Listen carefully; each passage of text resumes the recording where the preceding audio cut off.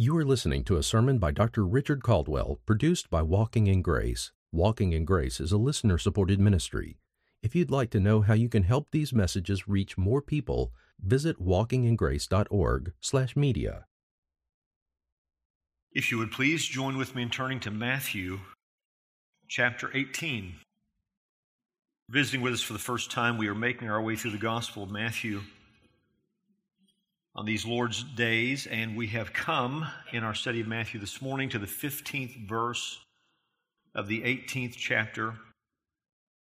Both this morning and this evening, we are going to spend our time in verses 15 through 20. Matthew chapter 18, and we read beginning with verse 15. Our Lord says this, "Now if your brother sins, go and show him his fault between you and him alone. If he listens to you, you have won your brother. But if he does not listen to you, take one or two more with you, so that by the mouth of two or three witnesses every fact may be confirmed. And if he refuses to listen to them, tell it to the church. And if he refuses to listen even to the church, let him be to you as the Gentile and the tax collector. Truly I say to you, whatever you bind on earth shall have been bound in heaven, and whatever you loose on earth shall have been loosed in heaven. Again, I say to you that if two of you agree on earth about anything that they may ask, it shall be done for them by my Father who is in heaven. For where two or three have gathered together in my name, I am there in their midst." Let's go to our Father together and ask for His blessing.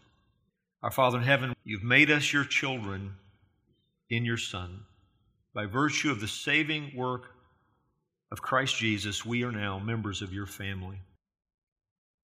We are yours by virtue of adoption, and we are yours because you have given to us a new nature and made us new creations. In this we rejoice, and for this we are grateful today and for forever. Lord, as we turn our attention to your word in this next hour, would you shine your light into our darkness? Would you enlighten our eyes to see who you are and what you call for us to be as a result of our relationship with you?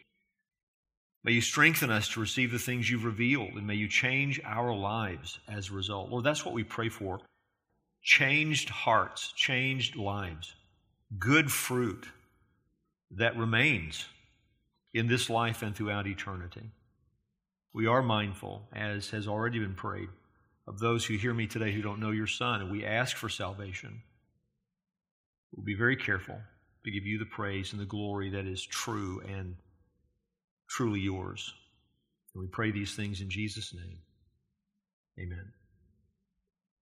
The passage that we come to today cannot be overemphasized in terms of its importance. What a church does with these verses says a lot about a church.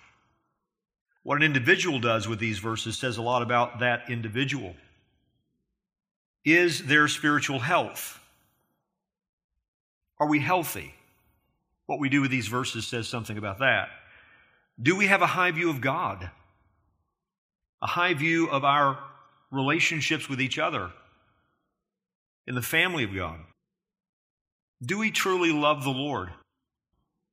Do we truly love each other? Do we have reverence for the Word of God? We read in Scripture of a people who tremble at God's Word. Is that us? Do we understand the authority of Scripture? The absolute truthfulness of Scripture, which should inform us right away. But in addition to that, the authority of it, that when Scripture speaks, God has spoken. Is that how we see it? Are we striving for holiness? We are told by our God that we're to be holy because He is holy. And we understand that He has made us a holy people by virtue of justification, but He is making us a holy people by virtue of progressive sanctification. Are we striving for holiness? Are we a humble people? Humble enough to be corrected? Humble enough to make sure we don't neglect correcting someone whom we love and who's in need of correction? Do we see people in terms of the soul? I mean, do we see lives in terms of eternity? Do we understand how deadly sin is? That's just a sampling of what is manifested in the verses that we come to today. The importance of this passage is manifested in more than one way. It requires that we think about something positive and negative. Positively, we cannot ignore these verses. I mean, they must be practiced in the life of the church. Negatively, we must be careful that we don't mispractice these verses, wrongly practice these verses. Because the church will suffer, individuals will suffer if we go astray on either front. If we refuse to love each other in the ways these verses call for, so we don't practice these verses, the results will be disastrous. But if we attempt to practice these verses in a way that's proud and superficial, I mean, we're mechanically embracing the process. We're taking the steps these verses speak of, but without the heart that is on display in these verses, it will be equally disastrous. On the one hand, we must refuse the pride that would refuse to obey these verses. On the other hand, we must refuse the pride that would result in a fleshly application of these verses. This is a tremendously important section. So today and tonight and next week, in all likelihood, we're going to be thinking about the correction of God's children. The correction of God's children. This morning, what I want to do, as we often do when we come to a section like this morning and tonight, I want to take a high-level view of these verses. I want to look at them in sort of an overview, summary fashion. Then next week, we'll come back and just walk through the land verse by verse and take note of the details. But today, I just want us to grasp it in its totality, to hear it as a whole. And so this morning, I want to begin with the context for this instruction. The context for this instruction, I'm going to share 9 elements or 9 principles for the correction of God's children. We'll look at 4 this morning. We'll see 5 tonight. 9 principles for the correction of God's children. And so as we walk through those 9 points, what I'm about to talk about will be emphasized in almost every one of them. But to begin, I at least want to put this in our minds that the context for all of this is, how do we live as God's children? That's what this entire chapter is dealing with. How do we live our lives on this side of eternity as the children of God? In verses 1 through 4 of chapter 18, we saw that the kingdom belongs to God's children. We must become as little children to enter the kingdom. And this is how Christ is referring to his disciples. He takes a child, puts the child in their midst. The child is just an illustration of what we all have become by the grace of God. We were humbled when the Lord saved us. We became as little children when the Lord saved us. So the kingdom belongs to God's children. And we saw in verses 5 through 9 that our King identifies with these children. To treat his children well is to treat him well. To treat these children poorly is to treat him poorly. So in this way, the Father has identified his children with his Son, and the Son has identified God's children with himself. So the kingdom belongs to God's children. The King identifies with God's children. That means, verses 10 through 14, the children of God are to be cared for. The way we regard each other and treat each other and care for each other should reflect our understanding of the family of God. Now, verses 15 through 20, we're going to see the children of God are to be corrected. You see, this is a part of being a member of the family of God. You and I are loved in a way that involves training, correction. And then we're going to see, when we get to verse 21, verses 21 through 35, the children of God are to be forgiven, which follows beautifully the instruction given about correction. What is on the other side of correction and repentance? On the other side of correction and repentance is forgiveness. So the entire chapter is about living life as one of God's children. And the particular section we come to has to do with the correction of God's children. When Jesus talks about the church in verse 17, and if he refuses to listen to them, tell it to the church, he's using the term ecclesia in its informal sense. He's just talking about the community of God's people. The church as we know it now, the church that Christ promised, that he said he would build his own assembly. The church indwelt by the Spirit of God, which began at Pentecost. The church with the formal elements that make up the New Testament congregation, elders, deacons, the ordinances. All of this follows the ascension of Christ. So as Jesus is speaking, still on the earth, has not yet gone to the cross, has not yet been raised from the dead, has not yet ascended into heaven, that church, as we know it right now, was not yet in existence. So when he says, tell it to the church, the assembly of God's people, he's just talking about the community of God's people in general terms. However, we do note he is speaking these things in anticipation of what would come, where we live right now, so that these things are to be applied in the church as we know it right now. In fact, from Matthew chapter 13 onward, Jesus is preparing his disciples for the time when he will leave them in this world, give them the Holy Spirit, and build his church through the proclamation of the word of the kingdom. So this is anticipatory, and we are to apply these things to the local church, to the local congregations, to the local assemblies of God's people in our day. Wherever the children of God exist together, these verses apply. So what do they tell us? The elements of the instruction. The context for the instruction, we're the family of God. The elements of the instruction. We're going to see 9 principles. Each one I'm going to describe using the words, the discipline of sin, because that's what our Lord is focused on here. When a child of God has sinned and needs correction, how is that to happen in the family of God, in the community of God's people? How do we deal with each other's sins? That's what he's talking about. As I said, 4 of these we'll look at this morning. Here's the first one. I want you to note with me that the discipline of sin is a family matter. It is a family matter. Twice in verse 15, our Lord envisions a situation where a brother has sinned. Right? Now, if your brother sins, go and show him his fault between you and him alone. If he listens to you, you have won your brother. We're talking about brothers, professed brothers. This is how believers live together, serve together, function together, help each other.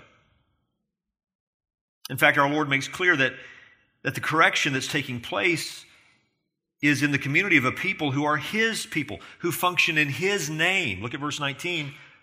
Again, I say to you that if 2 of you agree on earth about anything that they may ask, it shall be done for them by my Father who is in heaven. For where 2 or 3 have gathered together in my name, I am there in their midst. If any of you, my disciples, the children of God, who gather in my name, walk in the truths that are taught here, you can know that I'm right there with you. It's what our Lord is saying. In fact, if someone refuses to be corrected, if they refuse this process all the way through, what is the result? They are put out of the church, and now they are regarded as an evangelism project. Now they're regarded as someone who doesn't know the Lord. Verse 17, and if he refuses to listen to them, tell it to the church. And if he refuses to listen even to the church, let him be to you as the Gentile and the tax collector, the people who are regarded as sinners, the people who are regarded as outside the fellowship of the living God.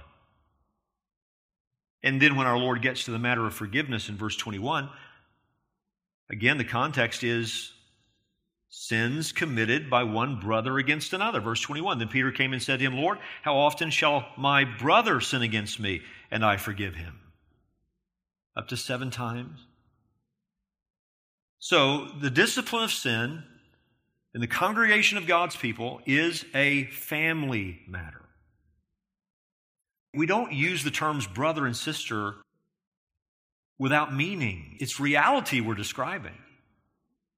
If you know the living God through faith in His Son, Jesus Christ, and you have the Holy Spirit, you and I are truly brethren.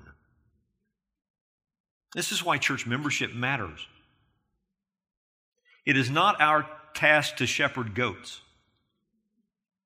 We shepherd sheep.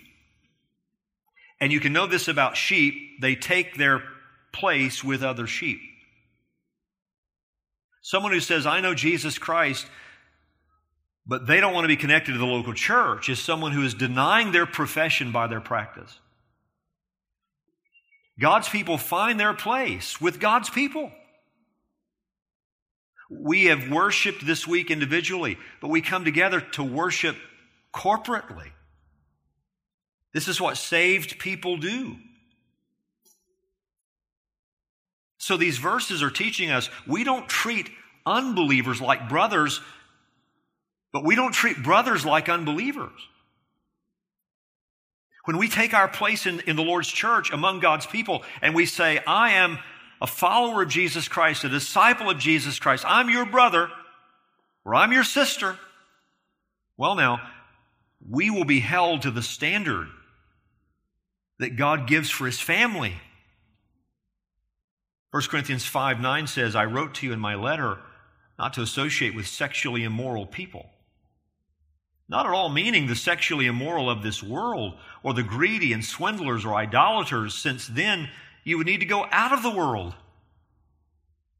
But now I'm writing to you not to associate with anyone who bears the name of brother,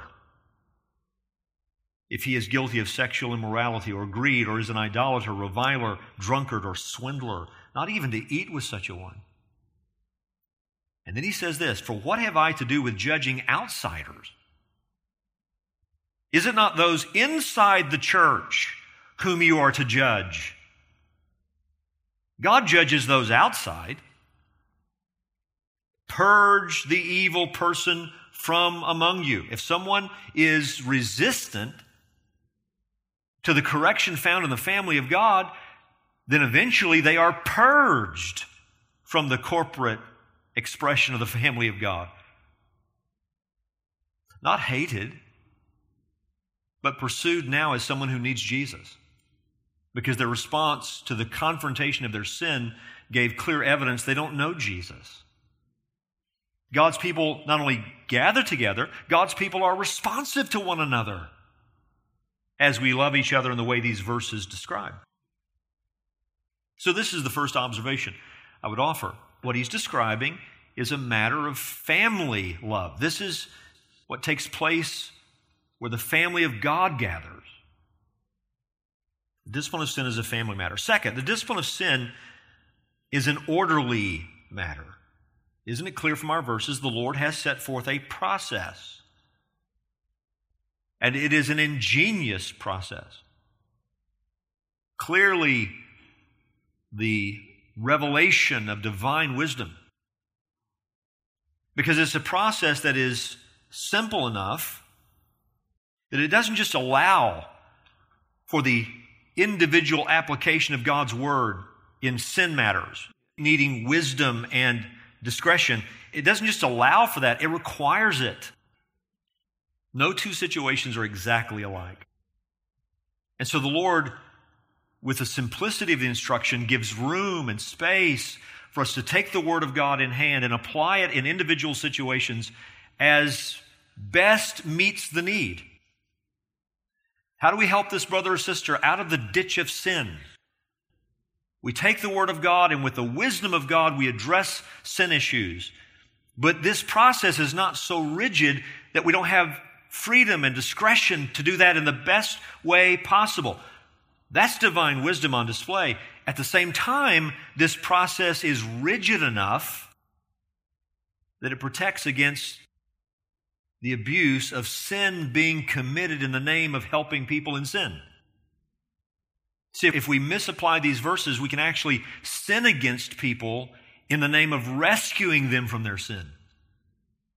This process guards against that. It's a process that affirms the Old Testament standard. I mean, God's mind hasn't changed on this. It affirms the Old Testament standard requiring that a matter be confirmed by 2 or more witnesses. Deuteronomy 19:15, a single witness shall not suffice against a person for any crime or for any wrong in connection with any offense that he's committed. Only on the evidence of 2 witnesses or of 3 witnesses shall a charge be established. Which is why the process is what it is in these verses. What is the process? Well, as you see, I know you read it just like I did. First of all, it's a one-on-one matter. We go to a person whom we love. We recognize a sin issue that needs to be addressed. We go one-on-one. And then if they don't receive us, they don't receive the issue, if it's disputed, well, then you go with 2 or 3. And then if the matter is not received, you tell it to the church. And then if the matter is not received, you put them out of the church. And this process is to always be respected. It is never to be disregarded. 1 Timothy 5:19 says this, do not admit a charge against an elder except on the evidence of 2 or 3 witnesses. As for those who persist in sin, rebuke them in the presence of all, so that the rest may stand in fear. Elders are as subject to the discipline process as anybody else in the church. But the Holy Spirit of God through Paul makes clear you can't bypass the process. Elders are more public than every other member of the church. And so envision a situation where someone wants to just stand up and make an accusation in the public setting. No! Have you walked through the process? Because if you haven't gone one-on-one, if you haven't gone with 2 or 3, we're not going to hear it. So simple enough to allow for wisdom, discretion throughout the process, but rigid enough that we protect against abuses in the name of curing sin. Think about the kinds of sins that we are protected against by this process. Destruction by slander. How often do we want to talk about someone's sin instead of talking to them about their sin? Destruction by mob think. Right? We're not going to all consider it together at the beginning stages. You don't just tell it to the church. You've got to go one-on-one. And then it's got to be established by 2 or more witnesses if they won't receive the individual testimony regarding their need for help. Not going to be ruled by mob think. This protects against destruction by innuendo or speculation. Imagination. By the way, dear ones, we have to apply this in our own hearts, our own minds, our own individual interactions with people. How often do people make an accusation with a raised eyebrow? With nonverbal communication? Well, I'm not saying, but I'm saying. You do realize that's wrong. That's wrong. Gossip. And in some cases, what you have would be alienation or various levels of withdrawn fellowship based upon something that has never been established. Beginning to pull away from people, distance ourselves from people, when this process has not been followed. This is an orderly matter. There's a process to be respected, and that process is protective as well as productive. So it's a family matter, it's an orderly matter. Third thing I want you to note, the discipline of sin is a wisdom matter. Now I want to go back to what I said a moment ago, the simplicity of it, which allows for freedom in the application of God's word case by case. I don't mean freedom in the sense that that the Bible doesn't say what it says and sin isn't what the Bible describes. I don't mean that. Sin is sin. The Bible is true, always. What I mean is, now, how do we best help this person who is in this sin get out of this sin? That becomes a matter of wisdom.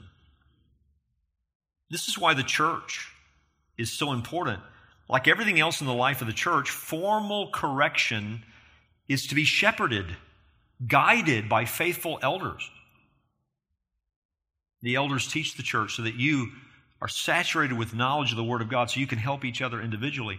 And then where it reaches the level of 2 or 3, or if it reaches the level where we tell it to the church, this is all being led by the God-given leaders of the church, the elders of the church, so that God is honored, Christ is pleased, and people are not mistreated. This is a matter for wisdom. I say this noting all of the things in these verses that are left unspecified. You ever thought about this passage that way? Our Lord tells us what to do when there's a sin issue, but think about all the things He doesn't tell us. Such as, we are not told which sins. Which sins do I go to my brother about one-on-one? Which sins would require 2 or more witnesses? Which sins would we tell to the church? For which sins would we exclude someone from the membership of the church? He doesn't tell us.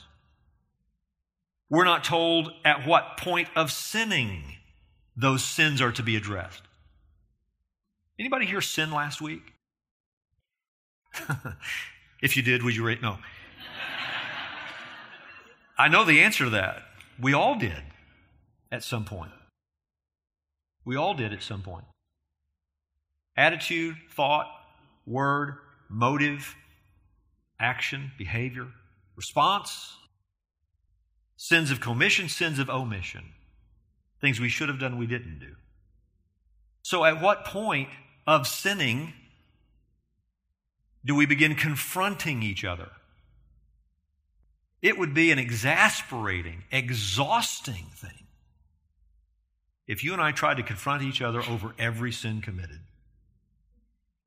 So at what point does it become a matter for confrontation? He doesn't tell us. He doesn't tell us how long each of the steps of the process should take. How long before you go one-on-one until you go with 2 or more? How long after you've gone with 2 or more before you tell it to the church? How long after you've called the church to love this person by pursuing them and praying for them and speaking to them? How long until you put them out of the church? You'll search the passage in vain for those answers. He doesn't tell us. We're not told about the nature of the witnesses. How do you find them? Where do you go to get them? What do you tell them when you ask them to help you? How do they specifically participate?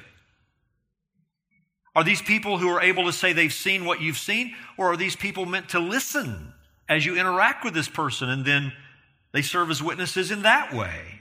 He doesn't say. How do we know we've won our brother? Verse 15, if your brother sins, go and show him his fault between you and him alone. If he listens to you, you've won your brother. How do you know you've won your brother? Just because he says, okay? How do you gauge repentance? Our Lord doesn't tell us, and we could go on and on and on. Now, in all those questions I've just raised, the totality of God's Word gives us much guidance, much wisdom about how to judge those things. But my point is, it takes judgment, doesn't it?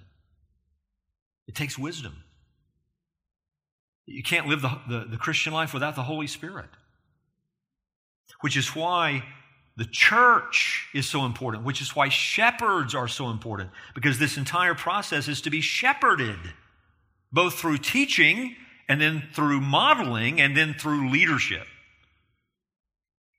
The discipline of the church is a wisdom matter. It's a family matter. It's an orderly matter. It's a wisdom matter, the discipline of sin. Fourth point, fourth principle, the discipline of sin is a redemptive matter. It's all about redemption. It's about rescue. The reason for mutual correction in the family of God is love. So right away, okay, you are mispracticing these verses if love is not your motivation. Before you ever consider confronting someone else's sin, ask yourself, is this because I love them? The goal of mutual correction in the family of God is rescue. Why am I doing this? Why am I raising this issue? To rescue them? To help them? The reason is love. The goal is rescue. The motive for mutual correction in the family of God is God's glory and their good. Is this what motivates me? The glory of God and the good of His people. If not, I'm not practicing the verses rightly. If I'm not loving you, I'm not practicing the verses rightly. If my goal is not to help you, I'm not practicing the verses rightly. If my motive is not the glory of God and the good of your soul, then I'm not practicing the verses rightly. The attitude for mutual correction in the family of God is humility and self-examination. I'm to approach another person in this kind of scenario with a heart that recognizes my own sinfulness. And in fact, before I speak to you about the issue you're dealing with, have I examined my own life for the very same issue? Am I willing to take the log out of my eye so that I can see clearly to remove the splinter out of yours? Humility. If my heart is proud, I'm in no place to practice this. If I'm not willing to examine myself, I'm in no place to practice this rightly. Why is there an escalating process set forth? Why do you begin one-on-one? Then 2 or 3, then the church. Why? Because the goal is to win them in the most private way possible, you see? This is why you begin one-on-one. If he hears you, you've won him. What does that mean? The matter's over. It's done. Can I tell you something? Listen. If you're seeking to win another person and you're at that one-on-one stage, but you're already disseminating to everybody else what the person has done wrong, you have done wrong. The goal is to win them, and loving them means in the most private way I can. Let me state it negatively. The goal is not to embarrass someone. The goal is not to get even. You are out of bounds if what's motivating you is retribution. You've hurt me, now I want to hurt you. You're out of bounds. The goal is redemption. Loving someone in a way that you want the very best for them, and you recognize what sin is doing to them and what it's going to do to them if they stay on that path. That's what motivates you. So that the truth helps to save us from being a people who lack graciousness and who lack patience. When someone meets with you in the confrontation of their sin, are they meeting with a gracious person? A patient person? You might ask, and again, we're going to walk, as I said, we're going to walk through this carefully in 2 weeks, but you might ask this morning, what kinds of sins are to be confronted, and what is the timing for the confrontation? Well, obviously, scandalous sin must be confronted. I mean, disqualifying sins, sins that in the estimation of any unbeliever would bring reproach on the name of Christ. Those things must be confronted. But may I say to you that I believe any sin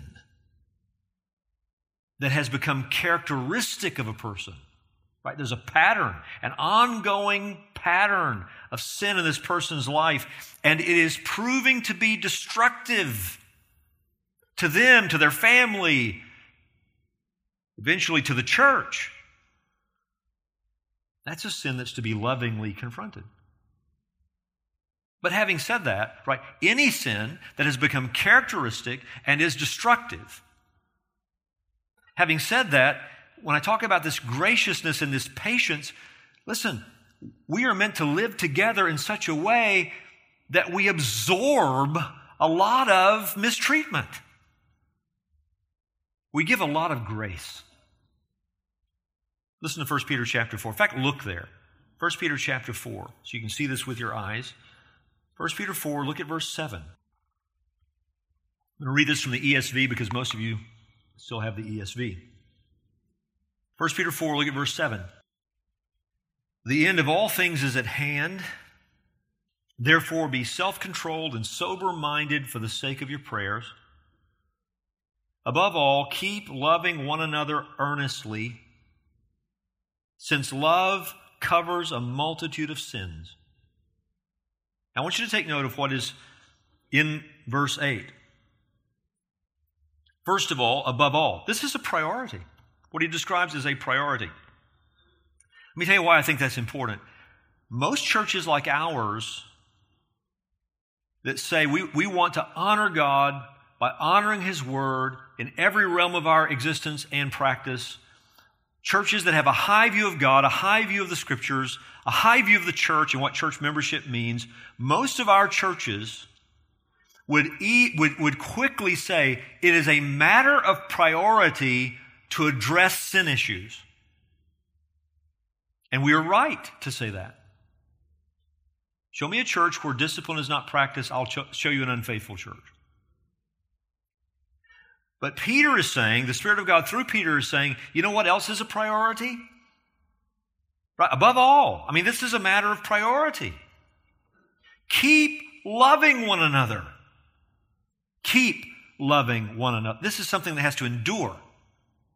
This is something we have to continue in.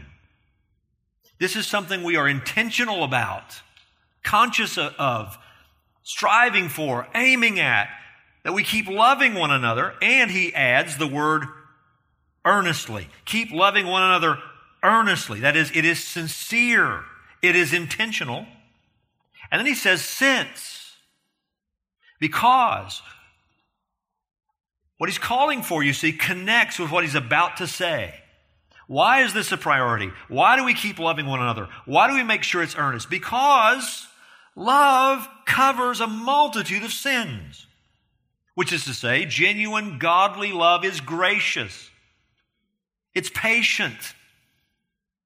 It's not quick to be offended. It doesn't immediately go on high alert about everything that it recognizes to be wrong. So that what is motivating us is not aggravation, agitation, bitterness, spitefulness, a wounded ego, fear. What motivates us is nothing less than the love of God. And what that will mean is that a healthy church is not characterized by investigating each other. You ever been in a church where there's constant investigation?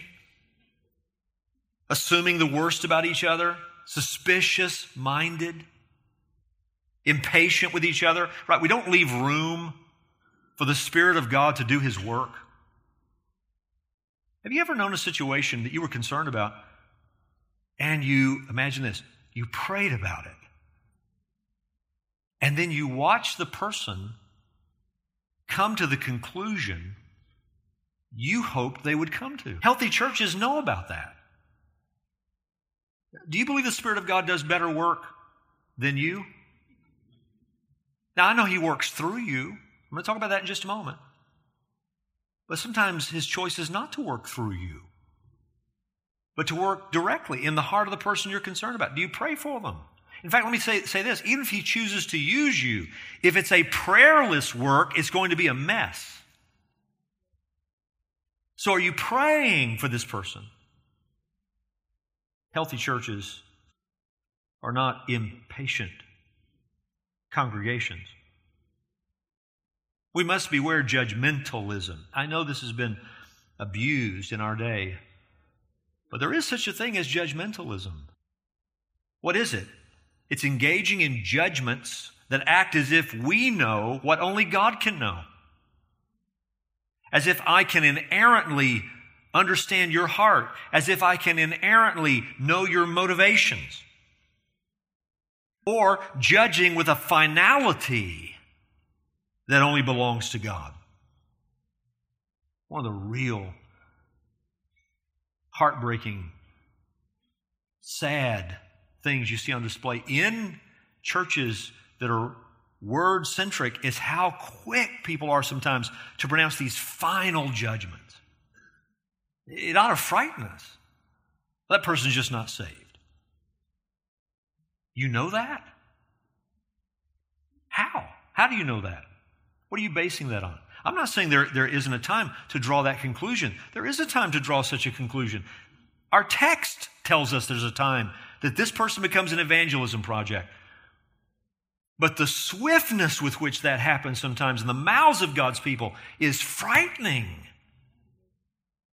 Do you know what you don't know? So a healthy church is not a place where you feel like you've walked into the FBI bureau, investigating each other, assuming the worst about each other, impatient with each other, desiring the destruction of each other. How contrary is that to the love of God? But at the same time, we must understand a healthy church is also not characterized by indifference to each other. How you live and are living should matter to the family of God. How you're doing spiritually should matter to this church. Refusing to acknowledge clear, persistent matters of sin. And how many churches are clear, persistent matters of sin just swept under the rug? We just act like we don't see it. That's not a healthy church. Or expecting our God to work in ways that ignore the means that God has revealed in Scripture that He has chosen to work through. God has chosen to work through His people for the care of His people. God has chosen to work through mutual correction. So if you're the person saying, don't talk to me, if the Lord wants this to change, He'll deal with me, you are ignoring Scripture. No, God has chosen to use His people to help you. And in the same way, if you say, I just want to turn a blind eye to that, I want to act like I don't see that because I don't want to get involved, you're violating the Scriptures. So we are patient. We do trust God to do work that I can't do. But when it becomes glaring, when it becomes unmistakable, when it's undeniable, when I'm watching my brother or sister ruin himself or herself, how can I say I love them and not go to rescue them? Healthy churches rescue one another. To act as if Scripture is not clear about something that it's clear about is arrogant. It dishonors the living God, and it's not loving your brother or your sister. Maybe you think to yourself, well, sure hope the pastors get to that. This teaching addresses all of us. It's not waiting around for one of the elders to address a sin issue that you see. No, taking into account everything I've just said, that love covers a multitude of sins. Not a place where we exhaust each other and exasperate each other by sitting in judgment of every sin we commit, for we will absolutely ruin each other if we do that. Realizing that it's characteristic sins, persistent sins that are destroying a life. These are the things we must address. It's an entire church responsibility. This is what it means for the family of God to love itself in a way that honors Jesus. So we'll stop with those 4 right now. We'll come back tonight and see 5 more. But in closing this morning, I just want to ask you, do you belong to the family of God? This is life lived as a child of God on this side of eternity. Are you one of those children? Do you belong to the family of God? Are you within the scope of this instruction? Because if you say you're a member of the family of God, you're within the scope of this instruction. You can't say, well, I love Jesus, but I don't want anybody watching my life. I love Jesus, but I don't want anybody to ever reach out to me about things that are hurting me.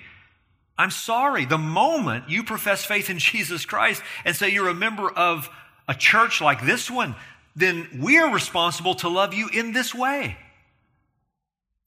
We would be unfaithful to Christ and to you if we acted like your life choices have nothing to do with us. Are you a member of the family of God? Second question, do you embrace the plan of God for the correction of His children? Do you embrace this? Are you thankful for it? Do you say, I believe it? So that it's mutual. I will welcome someone loving me in this kind of way, and I will love you in this kind of way. Do you embrace it? Are you seeking to escape it right now? Somebody hearing me today that right now, people are pursuing you. They are loving you. They are speaking to you. They are praying for you. They are addressing you, but you just persist in your sin. As I said, we'll return to this text tonight. But as we finish, remember these words. This is what I meant when I said that if you practice this mechanically, you're really practicing it in a fleshly manner. The heart for these verses has to be present for the practice of these verses. Galatians 6 verse 1 says this, brothers, if anyone is caught in any transgression, you who are spiritual, by the way, just one step back. This is why I said it's really any sin that continues to be persistent, characteristic, destructive in a person's life. If anyone is caught in any transgression, you who are spiritual, you have the Holy Spirit. You have the Word of God. You are a servant of Christ. You're spiritual. You who are spiritual should restore him in a spirit of gentleness. What is the goal? Restoration, rescue. What is the attitude? Gentleness. Where does that come from? Next statement, keep watch on yourself, lest you too be tempted. I'm not the person who has arrived and I could never do what you've done. I'm the person who in other ways has done exactly what you've done or could do what you've done. And so examining myself, trying to remove anything out of my eye so that I can see clearly to help you remove what is in your eye in the spirit of gentleness and humility. Let me talk to you one-on-one and pray that you'll hear me. Pray that you'll hear me. See, this is how the church loves itself with the love of Jesus Christ. It's a family matter. It's an orderly matter. It is a wisdom matter. It is a redemptive matter. Tonight we'll come back and see the rest.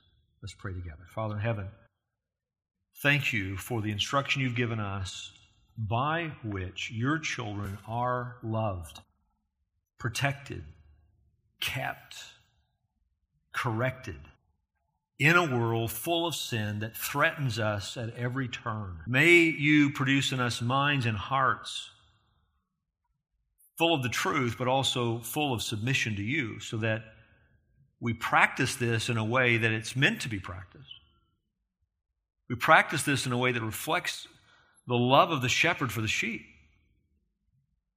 the wisdom of the shepherd as he shepherds his sheep. And in that way, may we glorify you and care for each other, genuinely, earnestly, sincerely, intentionally. We ask these things in Jesus' name. Amen.